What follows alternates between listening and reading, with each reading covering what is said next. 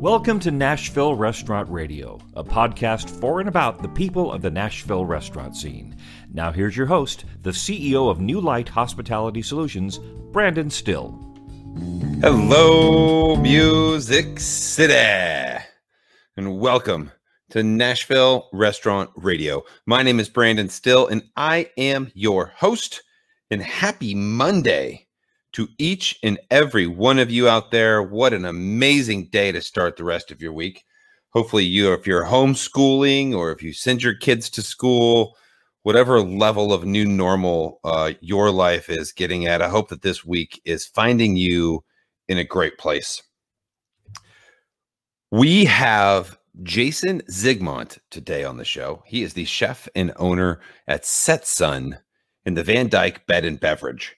And in this interview, he tells us his story. He talks about working at Nomo in Copenhagen, Denmark. He talks about working at Thomas Keller's Per Se in New York City. He talks about being the executive chef at 5 and 10 in Athens, Georgia with Hugh Acheson and what brought him to Nashville and the lessons he learned. He tells a bunch of stories along the way. This is a fun one. I'm glad that you've joined us today for this one. Let's jump in with a couple of spots I want to talk about. First one is the heat outside. It's hot. And, if you're out there right now, if you're thinking, man, you know what? My air isn't working. It hasn't been working that great. And I need to get it fixed. You need somebody to come out and check your air conditioning. Something's going on. But you know what? You don't want to pay the $110 or whatever it is to have somebody come out and check it.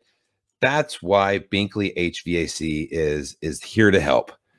They know that sometimes you just need to add some coolant. They know that sometimes it's a bigger problem. But when you're already strapped for cash, it's hard to pay somebody $100 to come out to tell you it's just that. They don't charge that. They will come out today, check out your HVAC system, let you know it is. If it's add coolant, they'll sell you some coolant. They won't charge that extra $100 to come by and check it out. So give Josh Binkley a call. His number is 615-736-1012. Find them on Facebook at Binkley HVAC. And he's a local guy, local to Nashville, his office is in Bellevue. So if you want to have somebody come check out your HVAC system and not charge you an arm and a leg because they recognize that we're in a crazy time right now, they will come by and get you straightened up. Give them a call. Also, we'll talk to you real quick about Springer Mountain Farms chicken. Of course, right now with this COVID-19 happening, everything out there is it's crazy. So we've given updates. I want to give you kind of their update as to what they're doing. We want to make sure that the supply chain is nice and safe. So as a food manufacturing company, it's vital that we continue to provide a healthy and reliable food source. We have taken precautions against COVID-19 to protect the health and well-being of our employees, allowing us to continue to operate on a normal schedule. In addition, they've now increased production levels up to help with the overwhelming and increased demand at grocery stores and restaurants. We appreciate your confidence and support as they work through to navigate this difficult time. Everybody has to do stuff. They're proactively figuring this thing out. They want to make sure that everybody's, as things come to a new normal here, be rest assured, Springer Mountain Farms Chicken is doing all the things that they need to do and to keep you safe and your guests safe. Well, speaking of safety, let's talk real quick about Trust 20. Trust 20 is an independent auditor. They will come out and make sure that you're doing the 20 things that you need to be doing in order to keep your restaurant and your guests and your employees safe. Guys, this is a free service. Through the end of August, this is a free service. So check them out at trustthe20.co, and we will have a short break in the middle of this podcast to learn a little bit more about them. So we're going to jump right in here. We have got Jason Zigmont. And this is one of my favorite interviews that we've done. I had so much fun just talking to him. We just got talking forever. So hope you enjoy it. We'll see you after. All right, so we are joined now with Jason Zygmunt, who is the executive chef at Setsun in the Van Dyke Bed and Beverage in East Nashville, right off 5 Points. Welcome to Nashville Restaurant Radio, Jason. Thanks for having me, Brandon. Excited to be on. So I think I'll start with the question. Are you a listener of the show? I haven't listened to all of them, but I've listened to a select few of friends that have been on. So yeah. Okay, so you know that I'm asking the question, "How are you?" and not just in a "Hey, how are you? How are you?" Like, yeah. How are you doing right now? How's your psyche? How's your mental health? I'm pretty fortunate considering the times right now. All in all, I'm doing okay. I have an amazing girlfriend who has remained gainfully employed through all of this. And, I've said this on a couple various forums, but in the world of restaurant owner, I'm pretty fortunate because Setsun was relatively low cost to start up. I took out a very small loan for basically inventory and some equipment costs. But I don't have a 7-figure loan. I don't have a 10-year lease that I'm tied to at the moment. It's pretty, we're pretty fly by the seat of our pants, which can be difficult in one way. But in the current situation where no one knows what's going to happen in a couple months, if I had to shut down, like if the worst came to worst, I'm not, on the hook for a personal guarantee for millions of dollars at the moment. Before all this happened, I almost signed a giant lease and did all that stuff. So in the grand scheme of being a restaurant owner, I'm hanging in there and doing pretty good. That's fantastic. So I also did introduce you as the executive chef. You are the executive. Are you the executive chef as well as? I mean, you're the owner, but are you also I'm the executive chef? Chef owner. Executive chef. The phrase I use, I steal it from the Michael Keaton line in the movie Spotlight. I like to think of myself more as a player coach, where I'm, on the field. Setsun in its original form 1.0, as we call it in the restaurant when we were at Sky Blue. I cooked everything. I did HR. I did all the PR. I ran social media. I did all the accounting. Like literally anything that could be done, I did it. The only thing that I didn't do was our taxes because I didn't want to have to deal with the IRS and getting audited. It was literally like I did everything. I had a front of house staff that, came in and ran service. And then I had one other guy in the kitchen with me. His name is Ray Melendi. He doesn't live in Nashville anymore, but he worked with me at Treehouse. And so basically it's like I was involved on every single level. Now that we've moved over to Van Dyke, I've hired a couple more people in the kitchen. Luckily, there are some really incredible people out there right now that are looking for work. So I brought on some guys in the kitchen that are like, basically everyone I hired in the kitchen is like sous chef, chef de cuisine level. And it allows me to kind of step out of necessarily running every day-to-day aspect. And I can focus on paperwork and, dish development and things like that, where, I'm not necessarily there for every minute of service every night. And to be honest, that is something I never thought I would want to do. Like I'm a kitchen rat, like I'm a line rat. I just love cooking on the line more than anything in the world. But I'm getting older and, line cooking is definitely a young man's game. It's interesting, but I'm very happy with where we are. But yeah, chef, owner, whatever. I always consider that like the Pete Rose player coach. Like he played first base and is also the manager and, Charlie Hustle, right? He just constantly doing everything. And that's where I'm at right now with my stage of my work, this podcast with my company. I kind of do everything, and it's a lot. I find myself sleeping 4 hours a night, maybe, and I'm up till 2:00 in the morning. I'm sending emails to people at 12:30 at night. And I'm like, please don't reply. Like, I'm not trying to send this to you like I need a response. This is just the first time that I've had a chance to write an email today. First time I had to sit down and have a stream of consciousness to go, okay, I'm going to send that out. I'm just firing stuff out to people. So if you're out there, I'm trying to cross this email off my list so that I don't have to wake up and think about it tomorrow. So that I can go to sleep, Yeah, exactly. Yeah. Well, I mean, that's the thing. It's something like this. It's like there's always a million tiny things to do. And, you know, if I didn't do it previously, it wasn't getting done. And now I'm in a fortunate position where, look, we're doing well enough, like in-house at the restaurant with dining and takeout. Like, you know, we're still 50% capacity. We're still following all the new guidelines and everything. But like, my goal was, once we reopened, was to break even. If we can just survive and hold on until down the line, hopefully things improve, you know, then we're going to be there and we'll be open, and we're doing that. So, you know, and I can keep my staff employed, and, you know, with, you know, unemployment just having been knocked down significantly, like everyone that I've hired is like super happy to have work. And look, we're not as busy as we were. We just necessarily can't be, but, you know, all in all, we're doing okay. And considering the circumstances, all I can ask for right now. Well, I had dinner there last night, and it was nothing short of amazing. The food was out of control.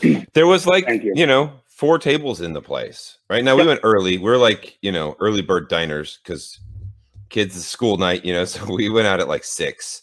Yeah. But the food was like so top tier. I mean, just like you were, I felt like I was in New York eating.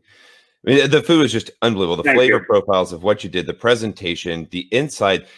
And I want to get into this later. I don't want to get too much of it now, but I just was thinking the whole time, I'm like, does everybody in the city know that this is available right now? You could be eating here right now, even though it's Thursday night, but like, this place should be completely full. It's socially distanced out. You've got the whole thing set up.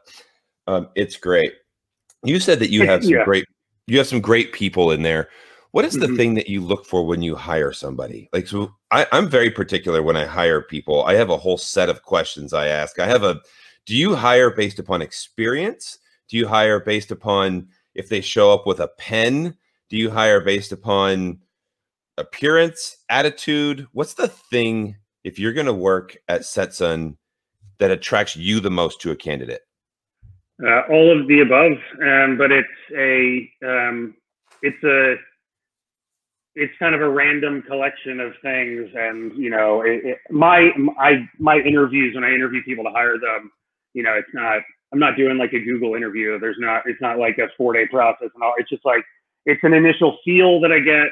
Most of the people that come in for interviews are referrals or people that I know from other people that I've hired. So like at the moment, my number 2 at the restaurant is a guy named Brad Webb. He moved to Nashville to open Optimist, and he actually left there, and he was working for Rob over at Gray and Dudley. And then he came over when we reopened Setsun. And, you know, he and I, when we sat down, it was just like, oh, we're just kind of cut from the same cloth. We know we both came up as cooks in Atlanta. We know all the same people. And, you know, he has a really great attitude, self-starter, which is important, just basically being willing to jump in and like assuming that responsibility and just doing the work, not having to be told what to do. That obviously comes with experience and knowing what needs to be done. But then basically he came in and, you know, I was stepping away because I'm trying to do a couple other, you know, business things outside of the restaurant. And I basically gave him a bit of carte blanche. I was like, all right, bring in the team or the people that you want to work with. And then I'll sit down with them. And if I get along with them, then great, because I'm just trying to get him a team where he can work in, you know, harmony with these people on a day-to-day basis so that we just don't have constant blow-ups. But it's really, you know, good attitude is number one. I don't care if you have 20 years experience. If you're a jaded asshole, then I can't really work with you. I want you to be excited about the food we're doing and be malleable, because we, you know, when I was working at, per se, in New York, my first day there, they asked me if I've ever made something. And, you know, my response was, well, yeah, but I've never made that here. And they were like, that's the right answer, because we do everything a little bit differently. So it's kind of what we do. In our kitchen, we do everything a little bit differently. So people that come in and can be malleable and don't think that they already know everything straight off the bat. But generally, yeah, I mean, it's, you know, I'd rather hire, I know it's kind of a cliche, but I'd rather hire for attitude than experience. but I think some level of experience is necessary. I think it would be hard to train from the ground up, even though I've been there. But yeah, it's, do you find yourself in a position, because I know myself, I trust very quickly. Very quickly if you're somebody that impresses me on the front end. And I don't say that like in an arrogant kind of way, but when you're in a hiring position, you're trying to find somebody, I feel like through my experience, I can pick up pretty quickly on whether or not you're the type of person I can work with really well. Mm-hmm. And I'm the kind of person that is very direct. I don't pull punches, but I don't have my feelings hurt. And I hope that you don't get but I'm not mean. I'm not like, there's no way I want to like call you names or anything, but for the greater good of taking care of the guest, we all have this goal. And I want you to be able to give me honest feedback. Like if you're somebody who I get and I trust, I'm like, that's my guy. I give you carte blanche to do whatever you want to. And I almost like, once you earn my trust, you just got it. And and getting a team full of those people is a lot of fun. Absolutely. Yeah. I mean, it's so difficult because when I took over at Treehouse, it was this like, I was there for almost 4 years, and it was this process.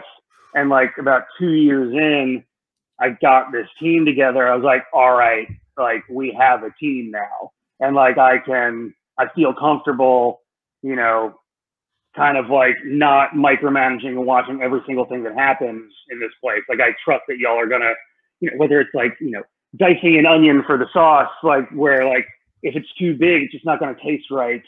Where I was having to watch over everyone's shoulder on that. Like we got this team together where I was like, okay, I feel like you're going to do it right. And now with the team that we currently have at Setsun, I hired all these people, and like, we were opening back up, and initially we were doing breakfast, lunch, and dinner, like just trying to figure out where the revenue was going to come from.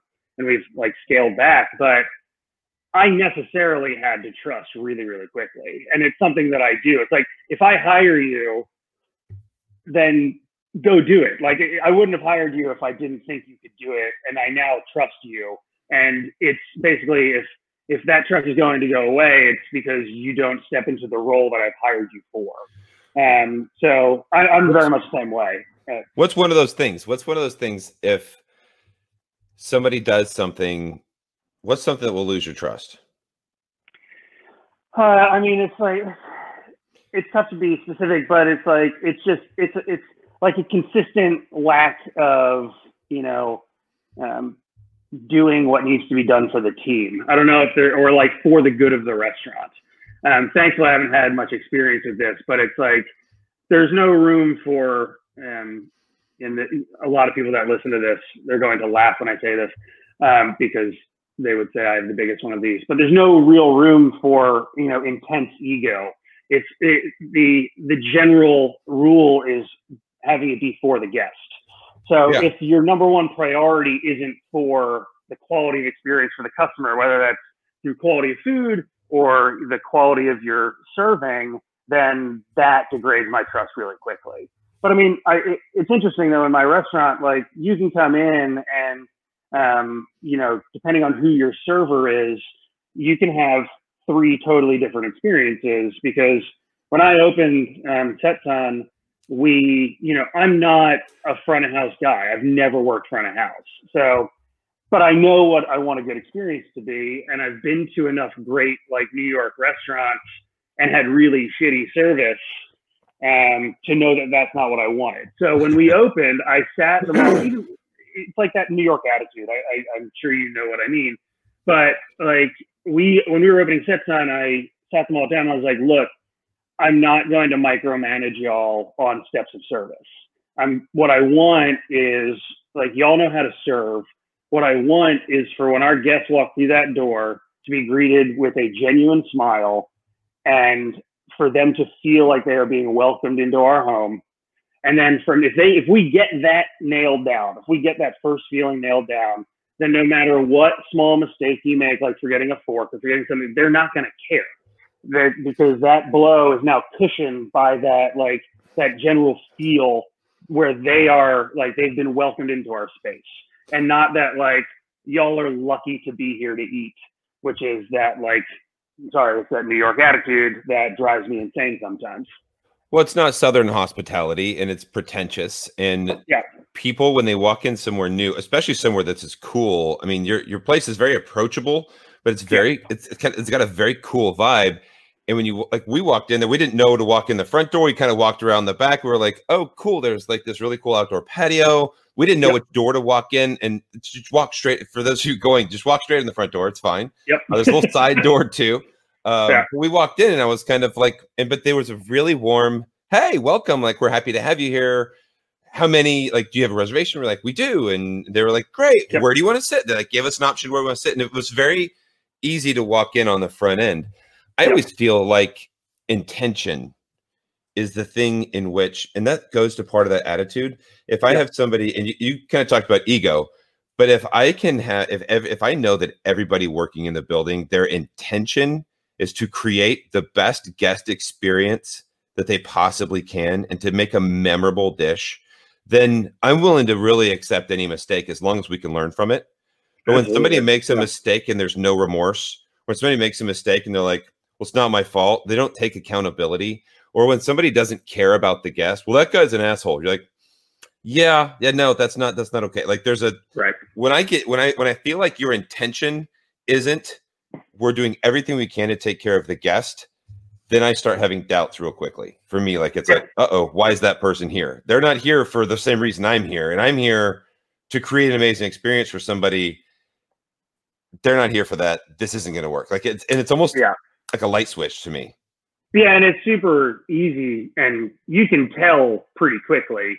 And it's not, you don't even have to be like a seasoned restaurant person to get that feeling when somebody walks in the door. Like one of my cooks, we kind of joke about it, but it's his measure. It's like, if he walks in a restaurant and he stands at the host stand or wherever, the entrance is for like a couple minutes and no one comes up and greets, it's like that's a bad sign. Like there's, because there's the intention and the attention to that detail just isn't there. Now, sometimes that just happens. But, when I say, that kind of feel and attitude, like I was eating at, I'm not going to name the restaurant, but I was eating at this really great wine spot in Brooklyn, in New York a couple of years ago.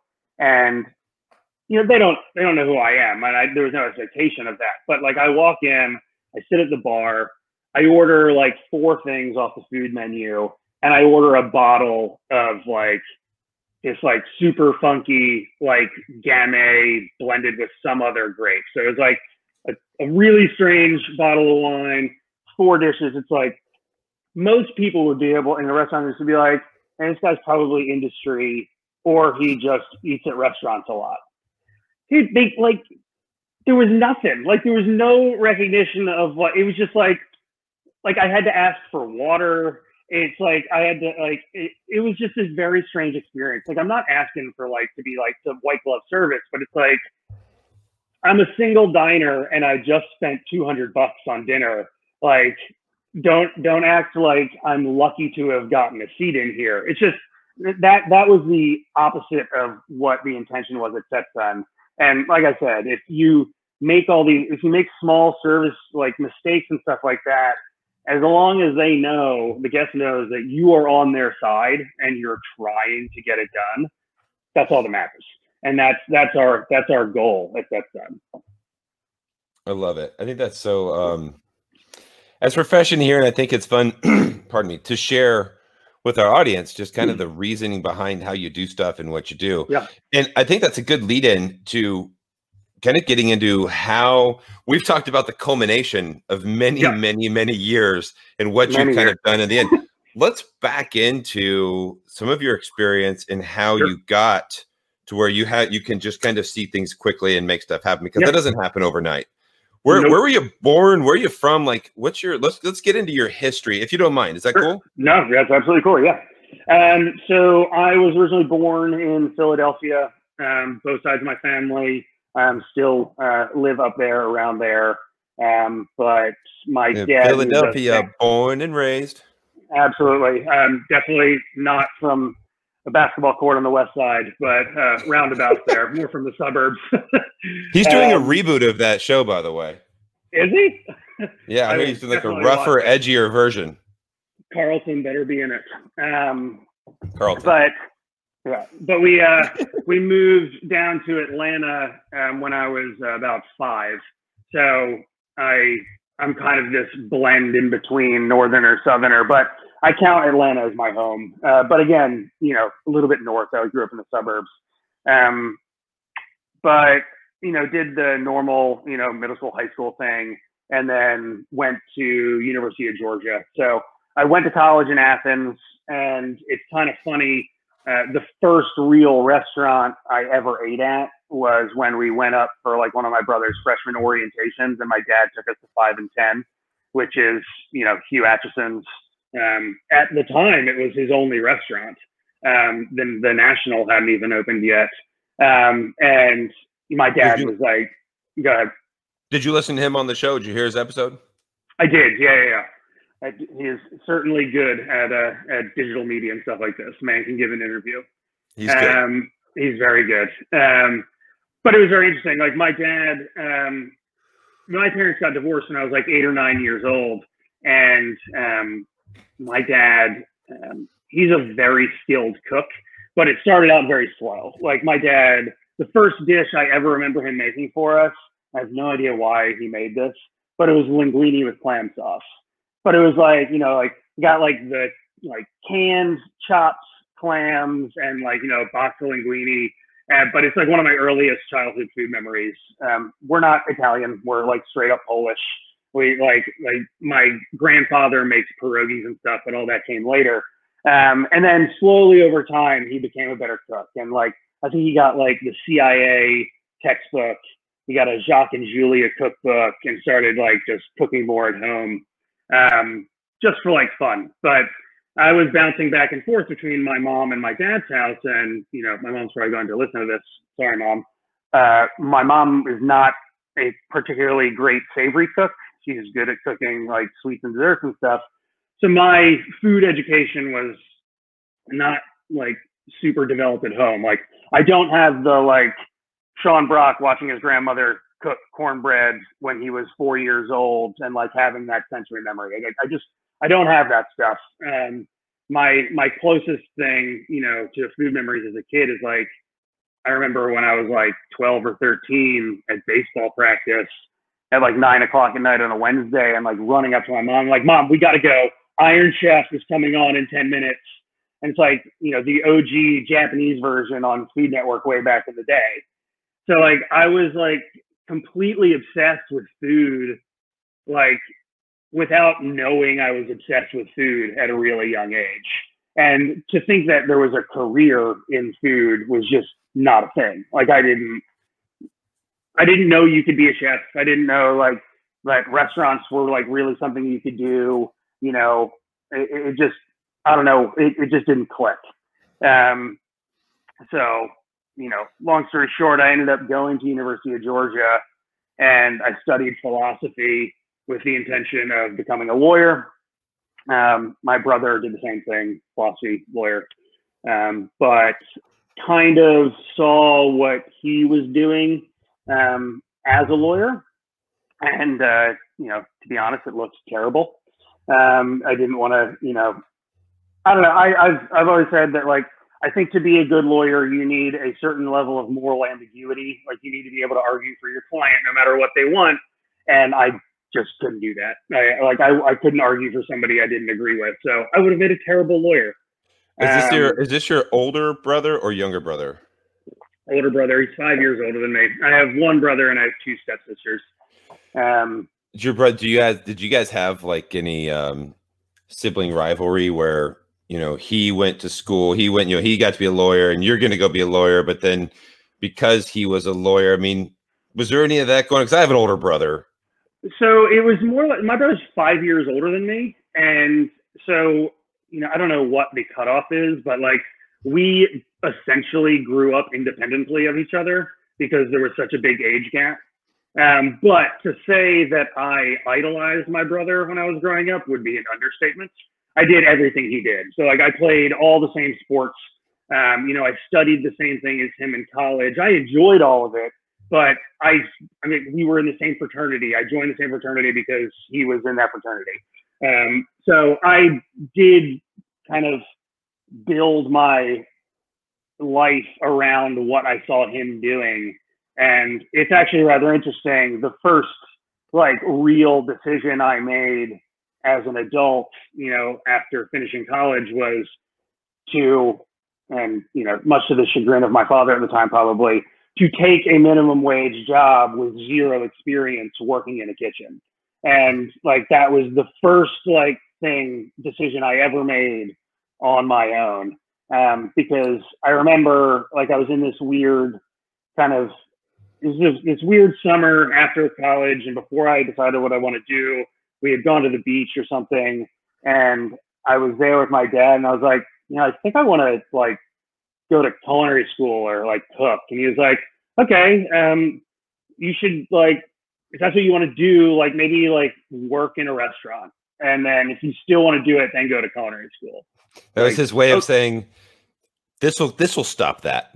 Pretty much. And that's not to speak ill of, you know, his intentions. Like, well, I'll get to it later, but like without my father, I wouldn't be where I am. Like I owe him a whole lot. He's been a serious source of moral support.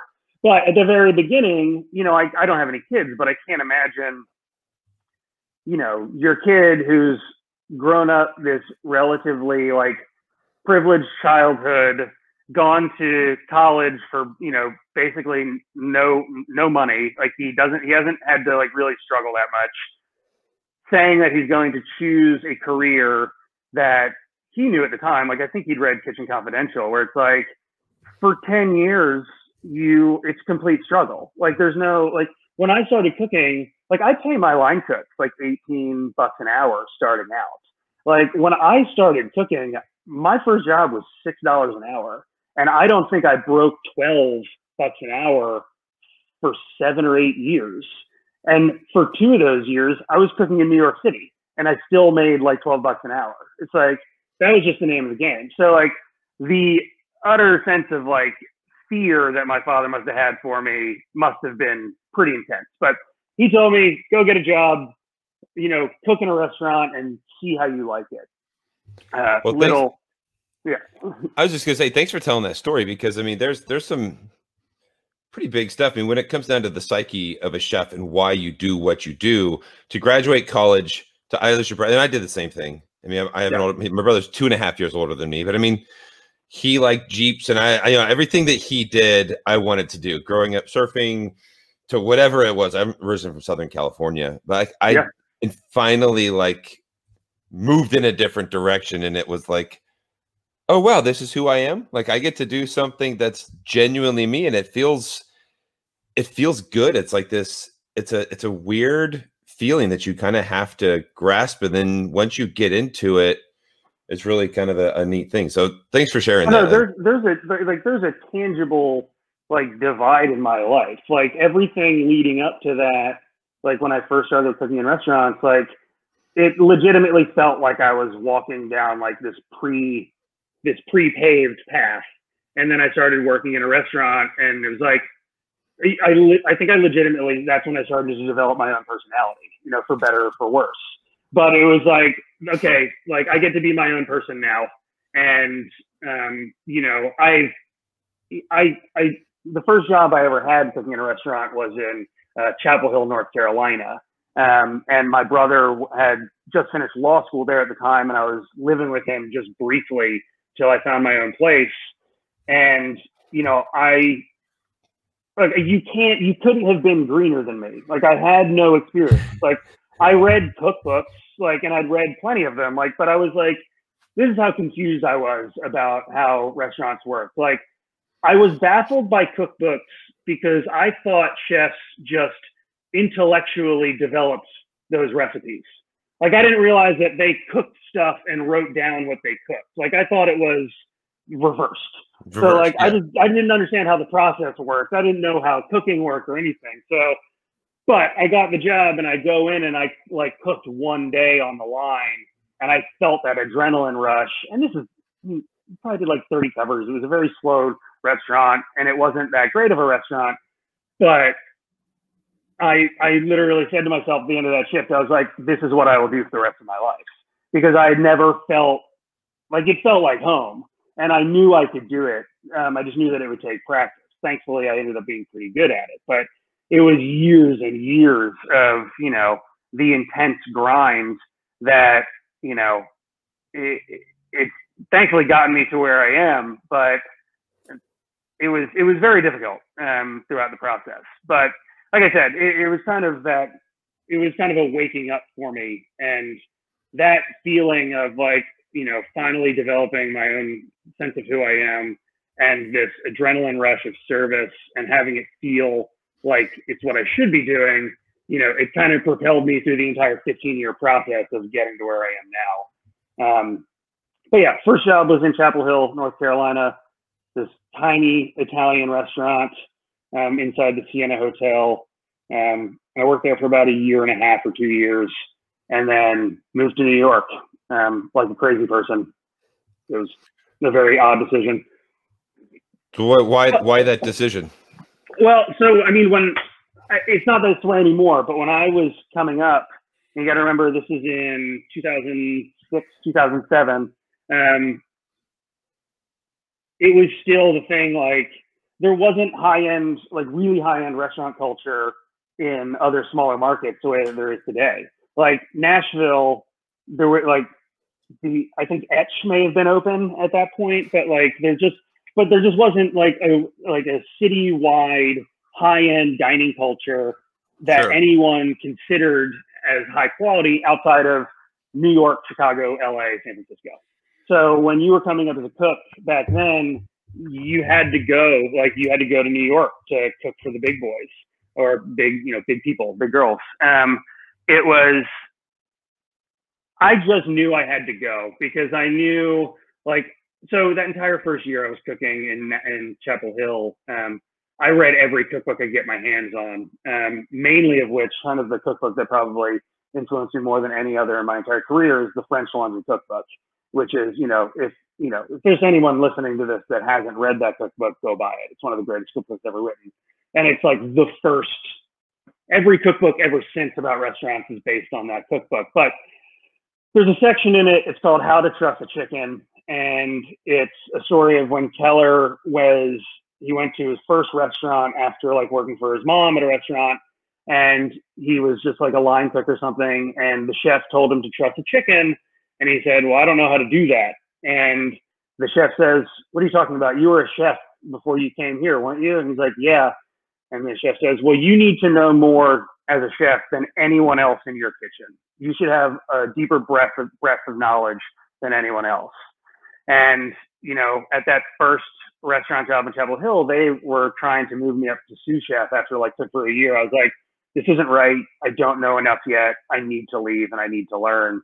And, New York was the place that you go to learn if you're on the East Coast in those days. So the chef that I was working for in North Carolina had worked for a guy named Marco Canora in New York, he owns a restaurant called Hearth, and he owns a string of their broth shops, basically called Brodo in New York. Bone broth is wildly popular. But he was opening a new restaurant called Insieme, which is the Italian word for together. But it was in the bottom floor of the Michelangelo Hotel. I go and I staged with him for a day, and he asked me what I was trying to do. I said, look, I just want to work in a restaurant in New York. I'm just trying to get a job. And he's like, well, you going to stage for anybody else? And I go, well, I got a stage at Babbo tomorrow, which was Mario Batali's restaurant at the time, and Marco, and I'll never forget this. He was like, oh, you don't want to work for that asshole. Just come back and I'll give you a job tomorrow. Like, okay. So Hey, can I interrupt you for 1 second? For sure. I think that I've got a lot of people listening that aren't chefs, Sure. that don't work in restaurants. And I kind of like to break some stuff down. When you say stage, we're going to break down exactly what a stage is in just a moment after this short word from Trust 20. Reopening your restaurant comes with great responsibility. Are you doing everything you can to keep your staff and guests safe? With Trust 20 certification, you and your guests can feel confident you're doing everything you can to keep everyone safe. Trust 20 is home to the new standard of restaurant safety and consumer comfort.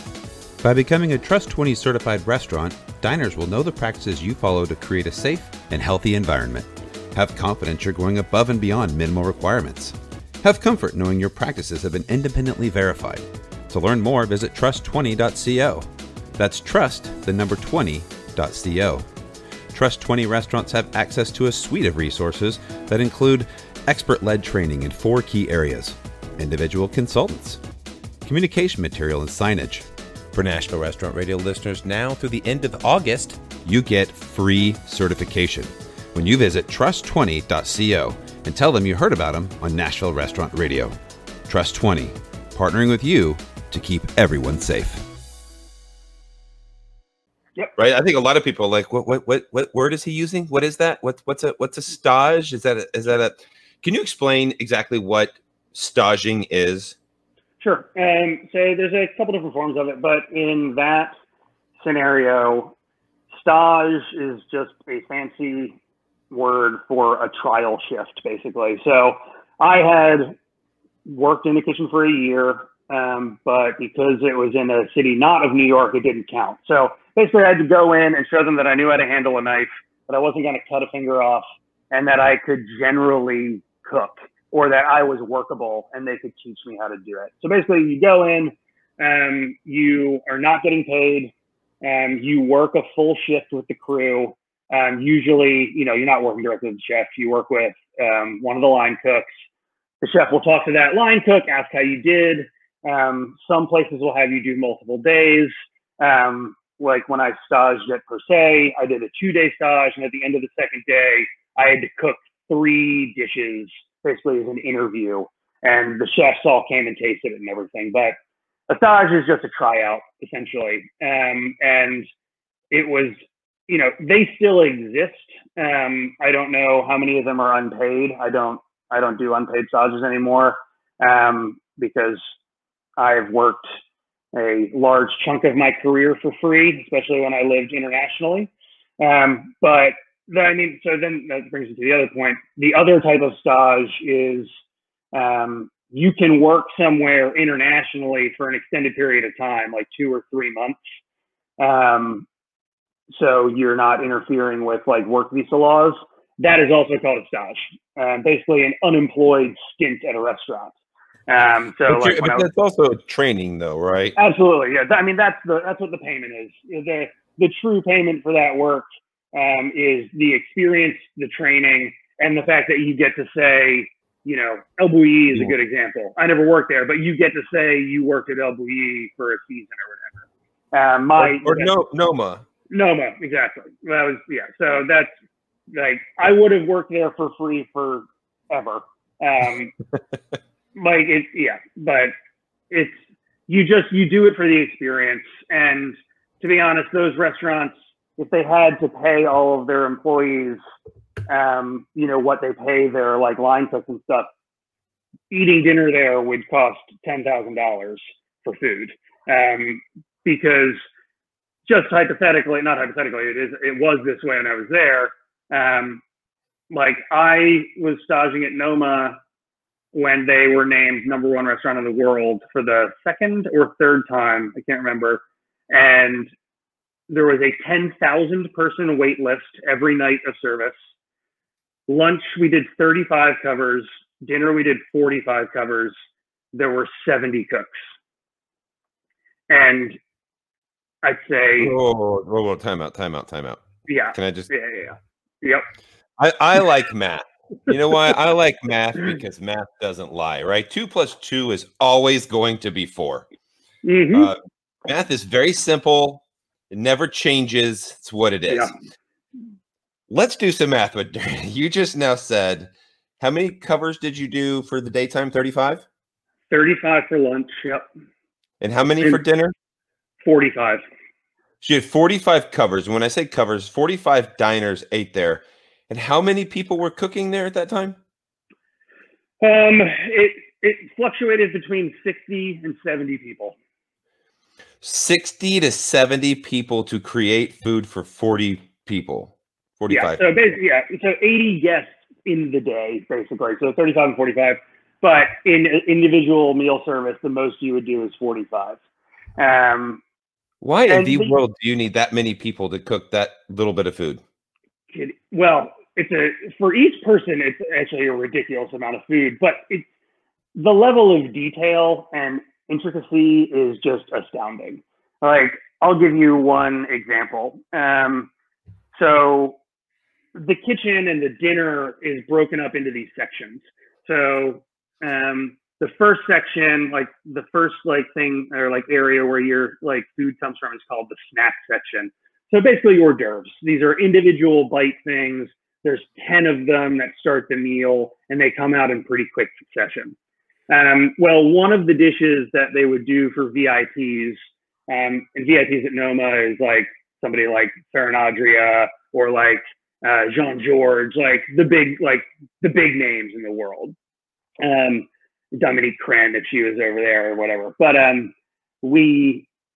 it was what one of the VIP snacks was basically, they called it crispy veal fibers. So what you do is you braise a veal neck, and then you, with tweezers, a team of 10 cooks individually pulls each muscle fiber. So not big like pulled chunks or whatever, individual muscle fibers. It takes 3 ounces of these individual fibers for a portion. Those then get deep fried and molded into a perfect round ball, dusted with like a creme fraiche and mushroom powder, and then that's your snack. To get 5 orders of that took about 6 hours. So,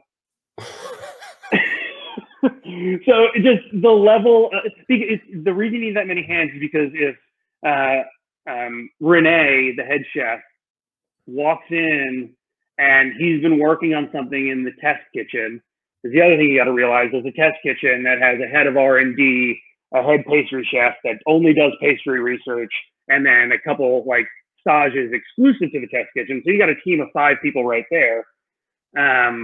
If they are working on something and they come and they're like, all right, so we're going to do this, like, and this is the dish that we worked on. We're going to do this like gently boiled potato dish in a Danish pea miso.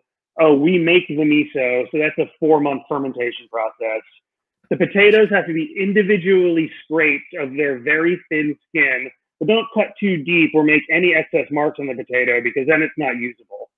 Then we're gonna steam those potatoes lightly, glaze it in the butter, and then to top it off, we need you to go find branches from elderflower trees, sharpen the tip of the branch into a poking utensil, because that's what you're gonna use to eat it.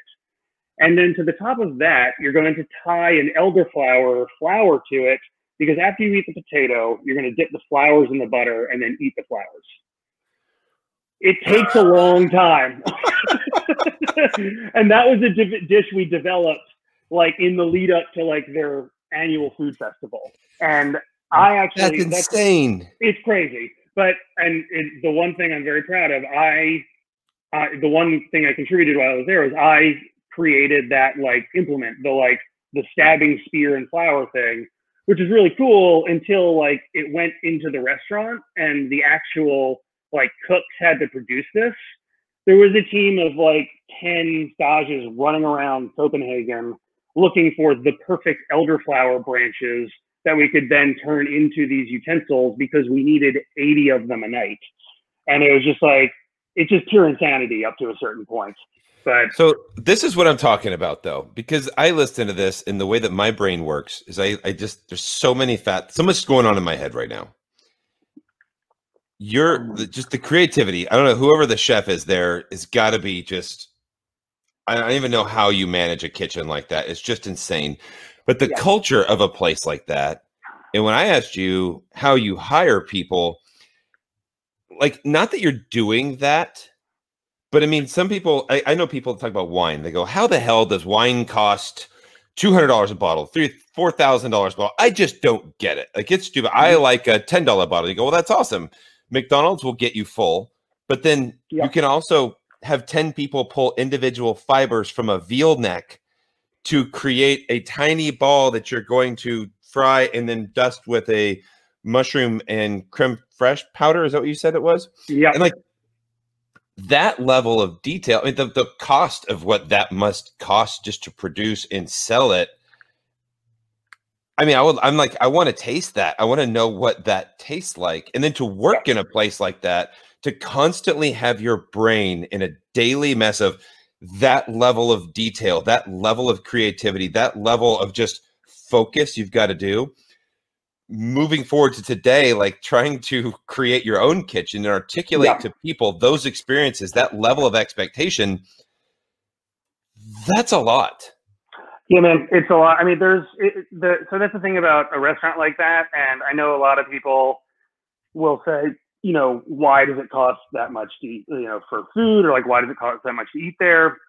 I get it. There are very few chefs that I would call artists. I think it's a relatively pretentious term, and I think most of us are practicing a craft, to be honest. Like, we know the rules of cooking. If you follow the general rules of cooking in terms of, you know, salts and heat and acid and, you know, all that stuff, you're going to produce something delicious. Rene Redzepi, the head chef of Noma, you know, other people like, you know, Dominique out in San Francisco, or Grant, even though I'm not, you know, I don't particularly dig Alinea style food, they are operating on a level of creation. Like, they are making something new that does not exist in the world, that is as culturally relevant as any painting or sculpture or piece of music, and it deserves to be appreciated. The trick is, you can't do what they do alone. The sheer number of man hours required to create what they do, to create a 20+ course tasting menu for 80 people a day, it just requires a lot. I mean, and when you're there, like I said, I would still be there working for free. A guy that I started there with, and this was like 7 years ago, he is still there. He will be there until they basically make him leave. It is the most intoxicating, creative, collaborative environment that I have ever been a part of. And, you know, some people might look at it like, I was working 16 hours a day. And they'd be like, well, that's, you know, kind of abusive. You shouldn't work that long. Everyone in that building is there because they want to be there. No one is being forced to be there. They love it. They are intoxicated and addicted to that restaurant because of the culture of it. It's such a healthy culture. But yeah, it's like the expectation, and so that's the thing. It's like, I'm very fortunate to have worked in a restaurant like that. You know, it takes a certain level of financial ability to get to go do it, because they don't pay you. And Copenhagen is an extremely expensive city to live in. So you have to pay your room and board. So you got to figure out how to live, and you go to work every day. That's why I said I wouldn't be here without my father. My dad helped me. I told him one day, I was like, look, Noma emailed me back. They said I can come stage. I got to figure out how to pay for it. And he said, don't worry about it. We'll figure it out. And that has essentially made my career up to after that fact. Wow. But when we're talking about expectations, and this is how intense they are, and this is a story that I really like to tell, even though it doesn't particularly show that greatly on me. So I was cooking in what's called the sauce section of the Noma kitchen, which you do make all the sauces, but you also do all the large, like, meat work. So if you do like a roasted sweetbread, or you do like the main fish course or whatever, you're taking care of major protein. And we had to make these little parcels where it was a piece of fish wrapped in a perfectly blanched piece of cabbage, and it was stuffed with dill oil, and lemon verbena. And those little packages were then grilled right before they went out to the guests, like just perfectly grilled and finished. Well, that day I was making them, and I talked to my line cook, that, like, my boss essentially. His name was Emil. I said, hey, Emil, looks like we're out of dill. What do you want me to do? He said, just put a little bit of extra dill oil inside. It'll be fine. I said, I'm too busy to ask questions. So I just say, okay. So fast forward about an hour or two, middle of service. One of the cooks on grill got a little bit too much char on one of the packages, a little fish cabbage package. And I just happened to be downstairs taking Emil something from the prep kitchen. And I see Rene, the head chef, looking at the overcooked parcel, looking inside, and he just screams, who made these effing cabbage parcels? And my heart immediately almost stops. And I'm like, I did. I raised my hand and I said, I did, chef. And Thing else I need to remember about this: Renee is about 5'8" or 9. I'm 6'1". He charges me, pushes me against a wall, and his other arm is behind him, and it's like shaking. And in my head, I'm like, oh my God, please punch me. Not to sue or anything like that. I just want the story of the number one chef in the world punching me because I did something. I'm sitting there like, I don't know what to do. And finally, Emil from behind is like, Chef, I told him to leave the deal out. So, you know, it felt like, you know, in the movie, is it Ratatouille? Kind of. Or I'm thinking about that chef when you said that. I was like, exactly. You do not make the soup. Exactly, the most intense thing. So, but he like, it's like in The Exorcist when her head swivels around in her body. A little different movie we were thinking of. Yeah, but no, his head swiveled around to like Emil, to like focus on him. So, and then in that moment, he forgot I even existed. And Emil had been at Noma.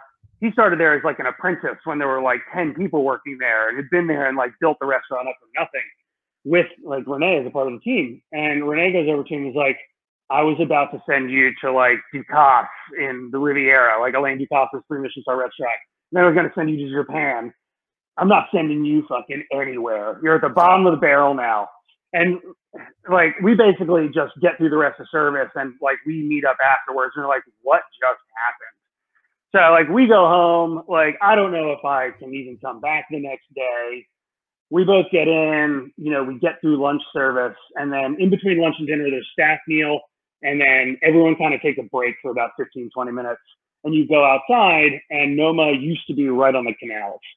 And we go outside, and Renee is standing on like the pier overlooking the Copenhagen canals in the city, like Batman on a perch or something, overseeing his territory.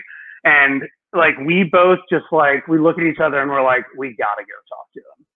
So we like, just like heads down, like sidle up next to him. And he like, without blinking or acknowledging us, he says, we are at too high a level to cut any corners. Do you understand that? And we both just say, yes, chef. And he says, good, get back to work. And we never mentioned it again. We never talked about it again.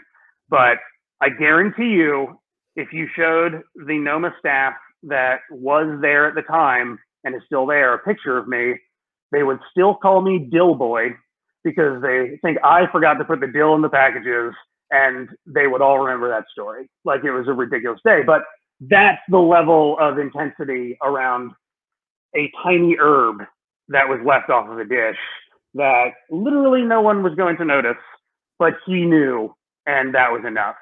Now, you know, I know a lot of people outside of the restaurant world will say, that's insane. And that's like that's the craziest, you know, it's like, you know, sometimes gaslighting abuse, but it's like, that is one of my favorite stories. Like, and it's like it's like, it taught me how to be the chef that I am. I don't do that, but I take that, the emotion that I felt in that moment, and I tell that story in a funny way so that my cooks understand, you know, we don't have to deal with somebody that, you know, can fly off the handle like that as much, but they understand the intent, and they're like, okay, like, let's pay attention to the details, basically. I was going to say, thanks again for telling that story. That was an amazing story. But you know, we talked about staging, and all of that time, putting the resume together, getting the opportunity, flying there, getting an apartment, working for free for however long you were there. What you learned from that experience, you'll take with you for the rest of your life.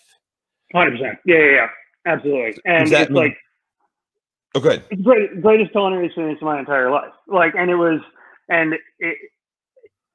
look, I mean, there are those moments where that was like a hyper intense moment, but it generally is pretty flawlessly run. Like the quality of people that go there, that make the trip and invest that time and everything, they're, you know, you don't go there to mess around. Like you go there to work at the restaurant.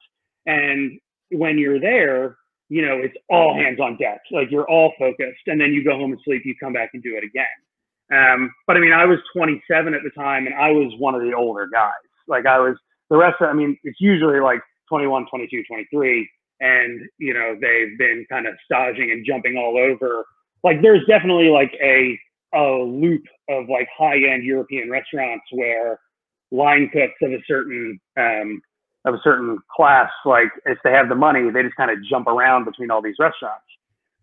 But yeah, I mean, I left there because I couldn't get a Danish work visa, and then I went back to the States and worked at Per Se, which, you know, we can get into it, but it could not have been a more different work environment. I like, not only did I hate working at Per Se, I did a terrible job at Per Se. I was not one of, I didn't succeed there. I was never going to be, you know, I was never going to rise through the ranks at a Thomas Keller restaurant. Well, it was so very difficult. Yeah. You leave Noma, you leave Denmark, and you come back to New York, and where you now have this, you're full of energy, hope, creativity. You've just worked at the best restaurant in the world. Not the best restaurant in Nashville, not the best restaurant in New York, not the best restaurant in DC, LA, Chicago, wherever. Best restaurant in the world. And now you're moving to New York. You're going to work at Per Se. Thomas Keller, who wrote the cookbook that you base all cookbooks on. You're going to go work. I cooked. Yeah, the reason you cooked. What was your first impression? Like when you first walked in, did you stage there to begin? Did you get a job there? How did that work? So there's another quick note about Noma. So the last half of my time there, about 2.5, 3 months, I was the stage in the test kitchen. So I was working day to day with just the test kitchen people, which is Renee, and then the head chef. His name was Matt Orlando. He's a really cool. He's an American dude. He's like a surfer guy from San Diego, but just he's never not worked in a 3 Michelin star restaurant. Like he's just one of those guys where like the top of the top. He's one of the most creative best chefs I've ever met. But he was the executive sous chef at Per Se before he went to Noma. So I was talking to him. I was like, look, I'm trying to figure out what my next step is. I don't know if I want to go back to New York. When I was younger, I don't particularly like living in New York City. I don't like the grind of it. I don't like it's just not for me. I'll live there if I have to for the job. As he told me, and it was true, he said, if you don't go back now, because I was 27, you never will. Like you won't move back there to work. So I said, okay, let me give it another shot. So he hooked me up with a stage at Per Se. And you asked me, you know, how to describe it. It's refined. Like it is the highest level of French refinement you can get mixed with this American sensibility. But I walk in, and so there's a few rules at Per Se. Number one, before your shift, you have to iron your apron and your chef whites. So you basically have to have perfectly pressed whites. You have to be clean shaven, and you have to have all black besides your chef whites. If you, and this is one of the things, if you grow facial hair quickly, they'll make you go shave mid-shift to clean up your facial hair. So mid-shift? Mid-shift, yeah. So like if you get a 5 o'clock shadow, like mid-shift, you have to go clean it up because it's not meeting the standard of the kitchen. So that is compared to Noma, where Danish people like to wear beards. And, you know, there are some guys there that had giant beards and this long hair. I mean, the Noma kitchen, there was music blasting. Renee loves Tom Petty and jazz. So, like, there's a lot of music blasting the whole time. Per Se was silent. It was, you know, militaristic. It was, you know, everyone was chef, chef, chef, not because, you know, it's a respect thing. I have a feeling it's because there were, you know, 40 people in the kitchen and they just couldn't remember everybody's name. It felt impersonal to me. Now, I'm not putting this entirely on the kitchen. I don't think it was the biggest culture shock that I could have selected to go from Noma, which is this like freewheeling, super creative environment, to Per Se, which is the epitome of regimented cooking. which also just happens to hate Noma and the style of food that they cook there. They just, not saying that they do now, but some of the cooks I worked with at the time, like, thought it was like, they're, you know, I don't know. It wasn't French and it wasn't fancy enough, so it didn't count, basically. So I had that going against me. But no, I mean, I went from in the Noma kitchen to, you know, I did my stage, got a job, and that was a very proud day. Like, I called my dad, and my dad also loved the French Laundry Cookbook. I think he got me my first copy. I told him that I got a job at Per Se, and he started to cry. I started to cry on the streets of New York. Like, it was a big day. It was a very proud day, which made the, you know, eventual, you know, like, I mean, it's one of the only jobs that I left before a year was up. Like, I was, and you know, I can't say this enough, I was not successful at Per Se. I did not have a good experience there. Why? I think it was a combination of expectations of what I thought it was going to be like, and then also, I just don't think I'm at that age and what I was ready to do. It wasn't good for me to go back to being absolute bottom on the totem pole. And I started the job as a commis, and for, you know, anyone that's not in the restaurant world, hell, anyone that's never worked in a French restaurant, commis is essentially a prep cook. So I would go in, and, you know, the night cooks, we would go in at 4:00 in the morning. Night cooks would basically leave an order guide where it's all this stuff that we needed to make. And for the next 16 hours, we would literally run. Like, we would be running around the kitchen, trying to get all this done, just barely getting it done, and having 4 sous chefs screaming at you the entire time. And I'm literal screaming. Like, you're getting yelled at the whole time. And it's difficult to figure out how to do one project to satisfy 4 sous chefs that want it all done a different way. It was a difficult working environment. I can't imagine that. That sounds like a blast. Yeah, it's great. But also it's the thing where it's so refined, where, like, everything is, look, I mean, it's the nicest kitchen I've ever worked in my entire life. Like, everything is top of the line. It's like you want it for nothing, but it was the closest environment I've worked in that I could consider, like, abusive. Like, it was psychologically difficult to go to. I was just going to say, you mentioned the story with Renee in Noma, and you said it's not like you're going to hear this. It's going to sound like I'm gaslighting an abusive thing. Like, it's not that way. And I feel like your story does that. But I was just going to say, it sounds like this is a hostile work environment. Like, had I been in, like, I've never, maybe it's because it's through fault of my own, but, like, I've never complained to an HR department. Like, I've only worked in a couple of restaurants I've had HR departments.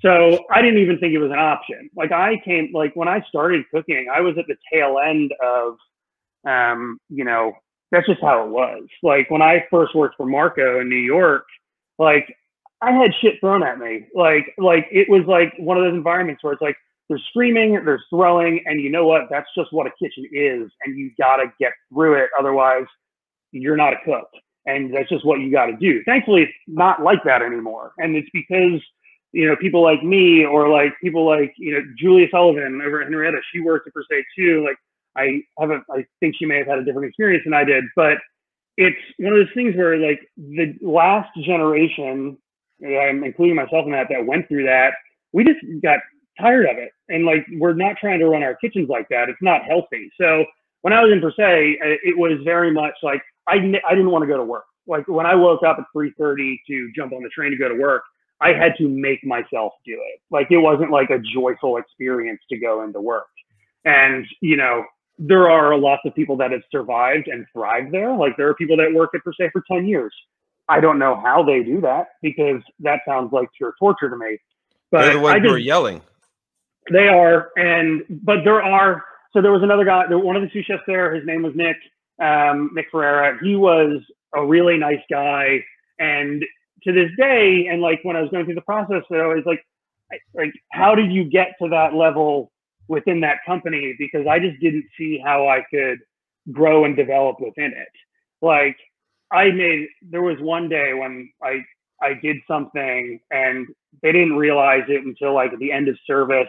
And then I came in the next day, and that sous chef, Nick, came up to me and he was like, I'm not going to give you a hard time about this. You just need to know that can't happen again. I was like, okay. He's like, no, I don't think you get it. You're about to have the worst day you've ever had in the kitchen. And like one of the line cooks who my mistake affected came up to me and was like, don't take this personally, but they told me I have to rip on you the entire day.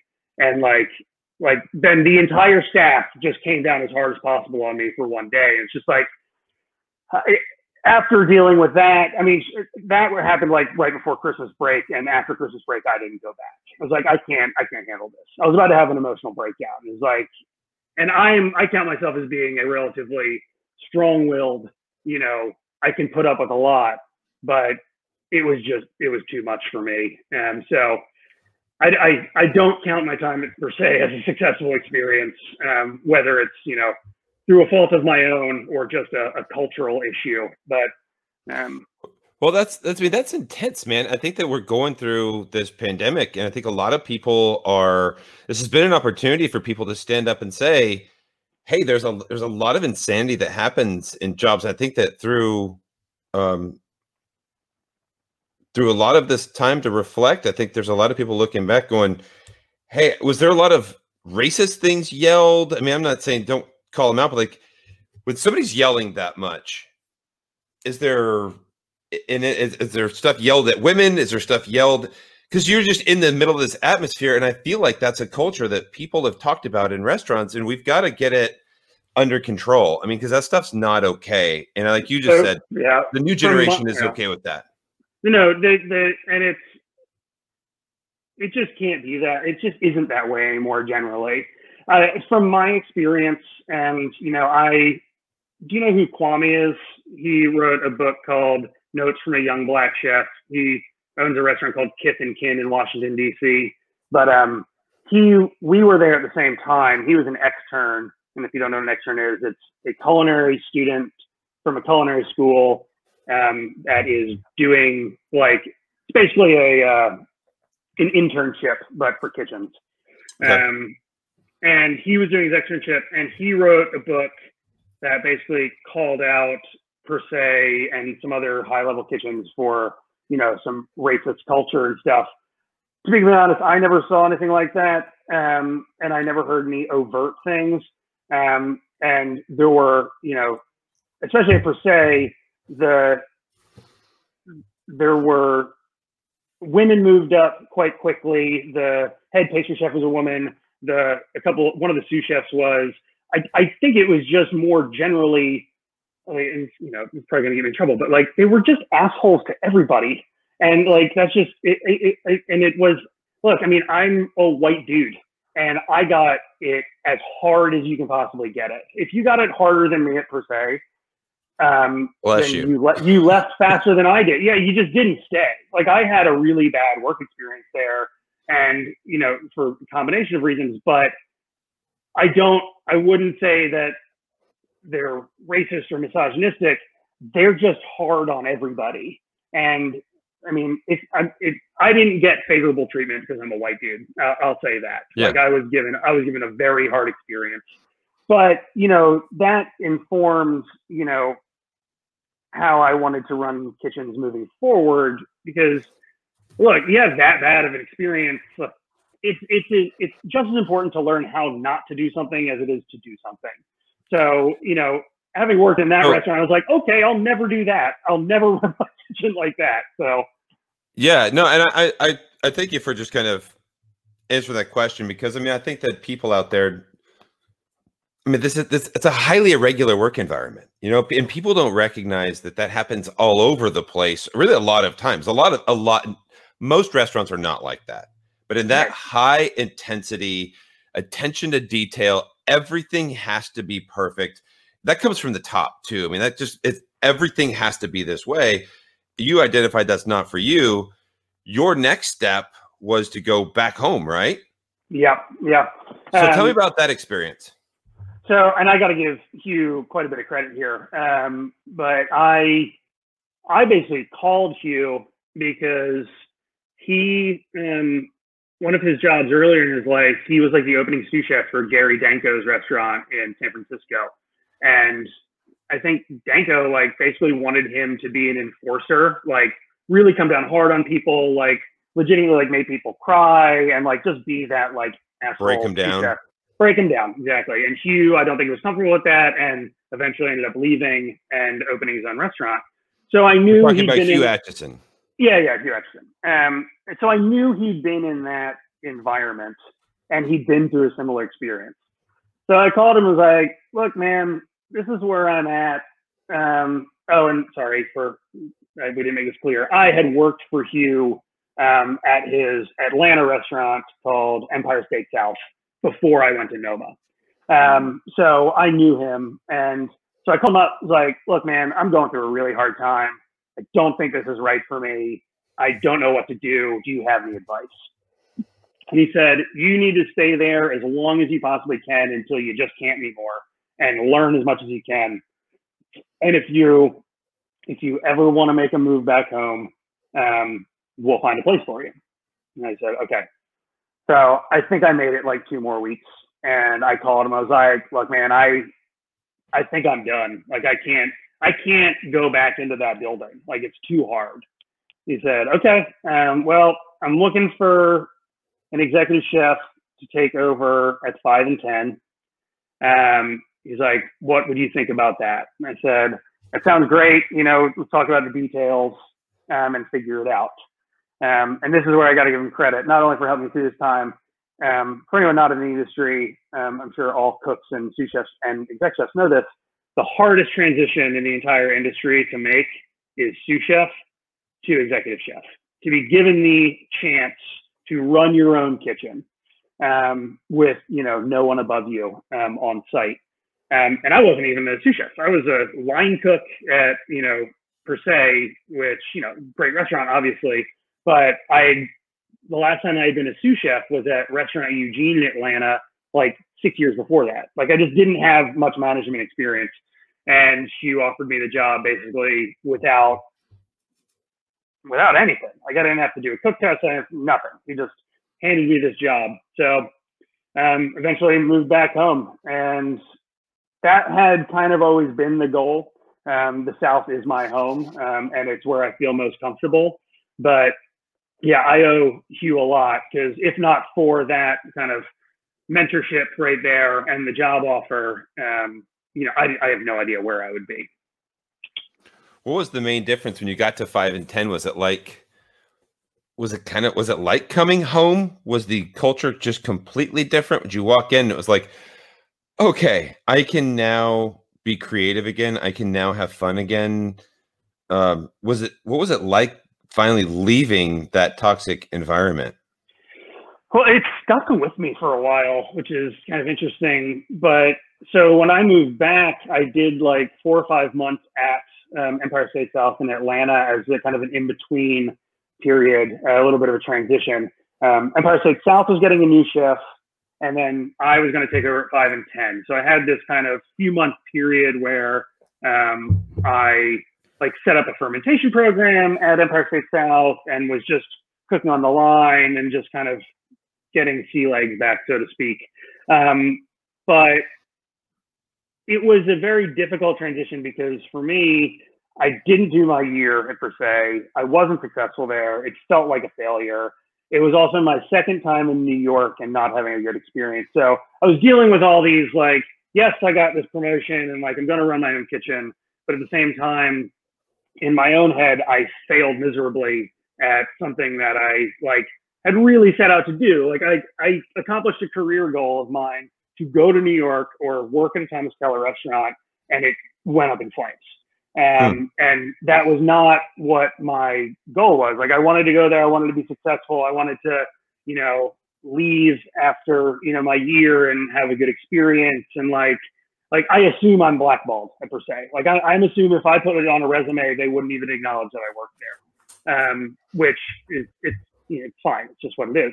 But so there was a lot of emotional kind of baggage to deal with coming back from that. So when I first took over at 5 and 10, it is ostensibly, it is a very good restaurant. They do great work there.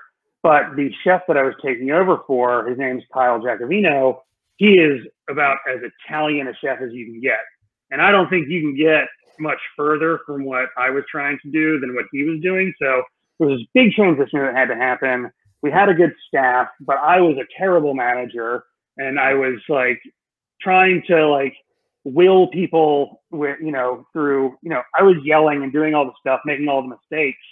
And I couldn't understand why no one was like giving me the respect that I thought I deserved. It's like, I just came from working at Nomad per se. Why isn't anyone listening to me and being on my team?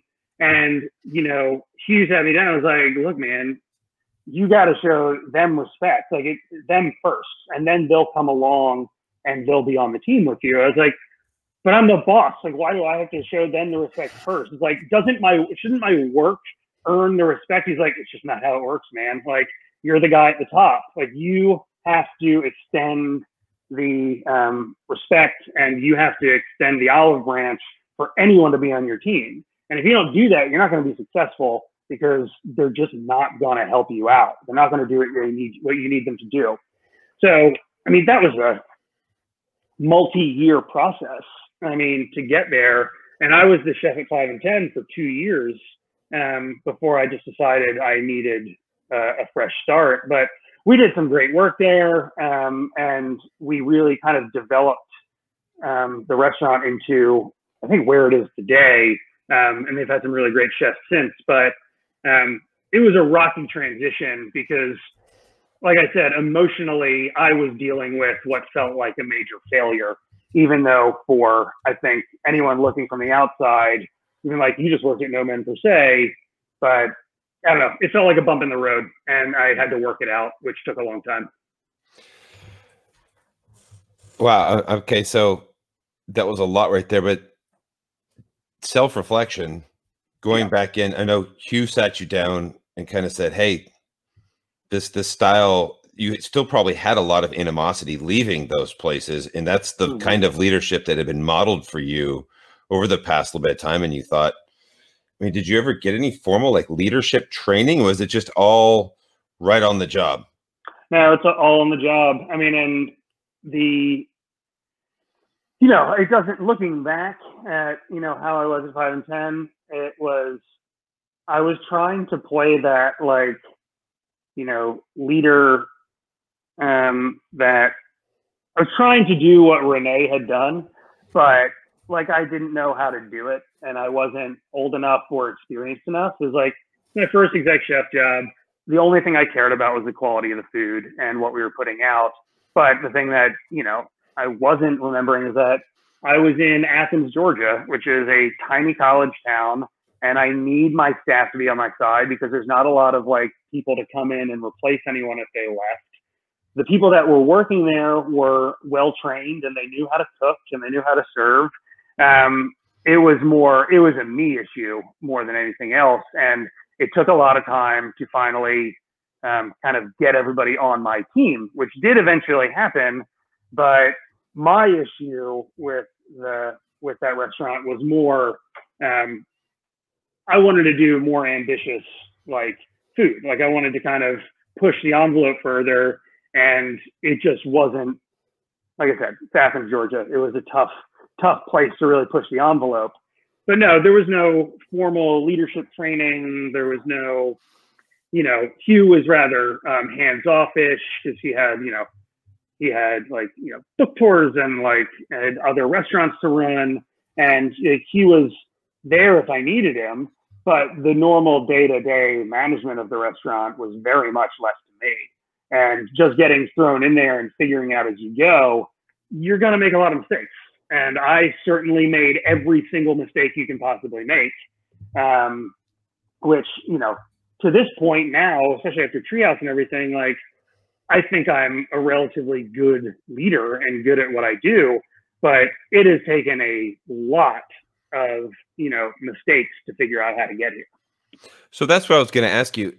When was this realization? Because it sounds like you've had some really good self-reflection, and you sound like when you talk about it, like you've been able to process it, you've been able to reflect upon that experience and really digest it and grow from it. Was there somebody that helped you do that? Was there a particular experience that helped you do that? Or was it just time and looking back? Was it mornings where you woke up and you had that guilt, that pain, like, God, I wish I hadn't done that? Like, how did that Yeah, process work out for you? a lot of just time and self-reflection. I feel like I knew it pretty much from the beginning, like everything that I've been talking about, like how that whole experience in New York kind of affected me and everything, but just working it out on a day-to-day basis just took time. And I don't think I really processed it all completely until probably my last year as the chef at Treehouse.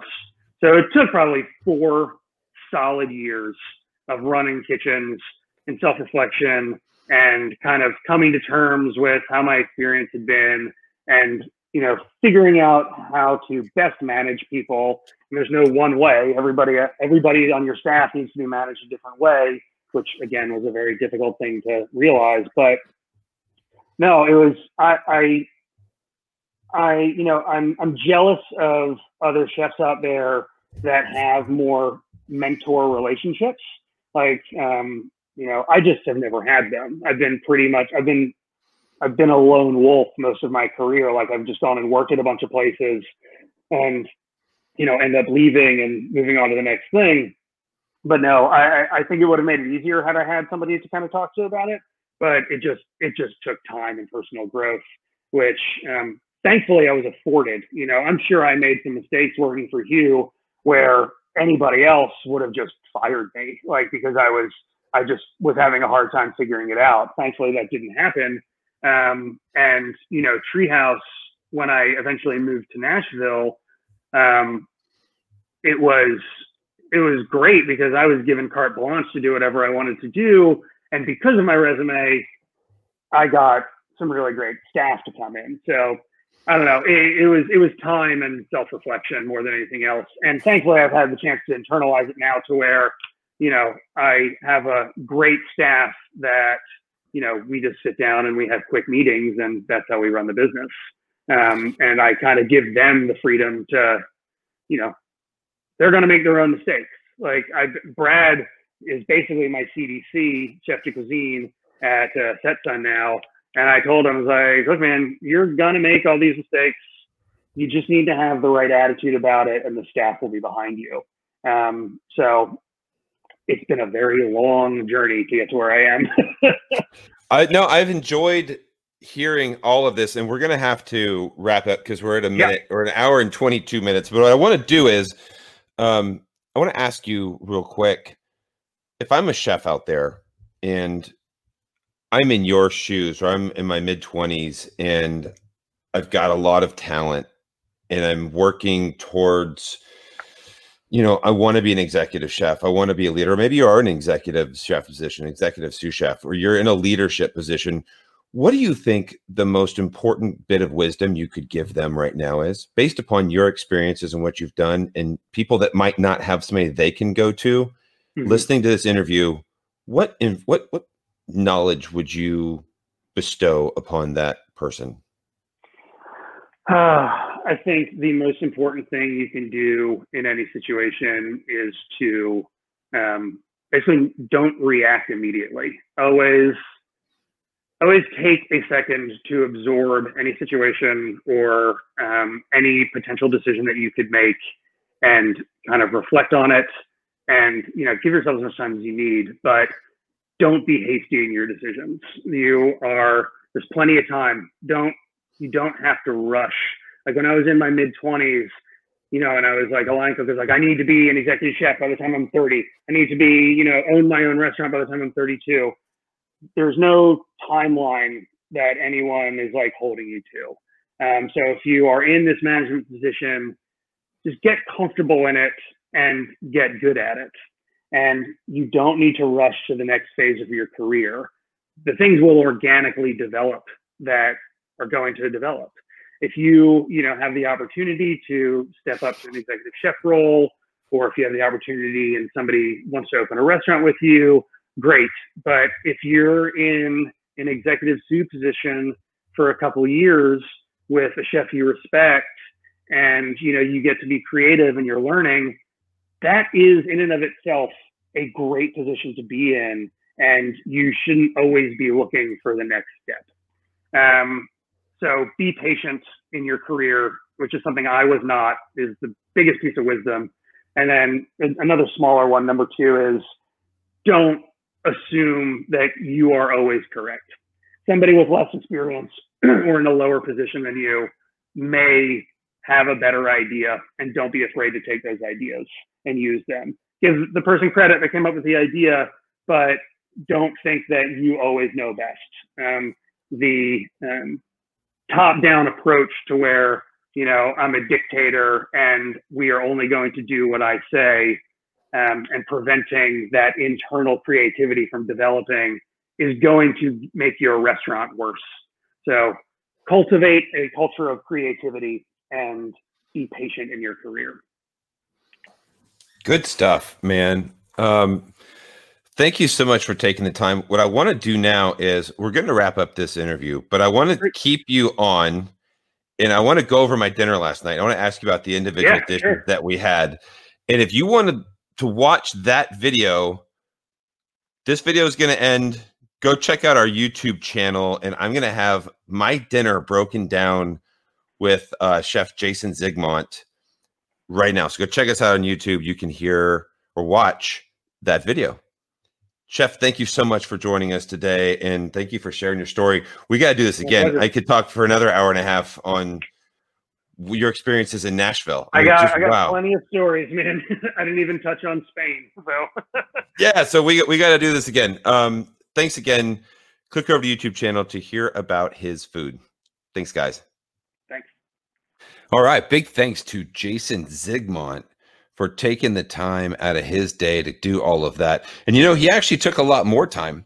I did mention that I had eaten there, and I know I mentioned it towards the end there, but if you go to our YouTube page right now, actually, if you go to our Facebook page too, I have uploaded the video of Jason going over his entire menu.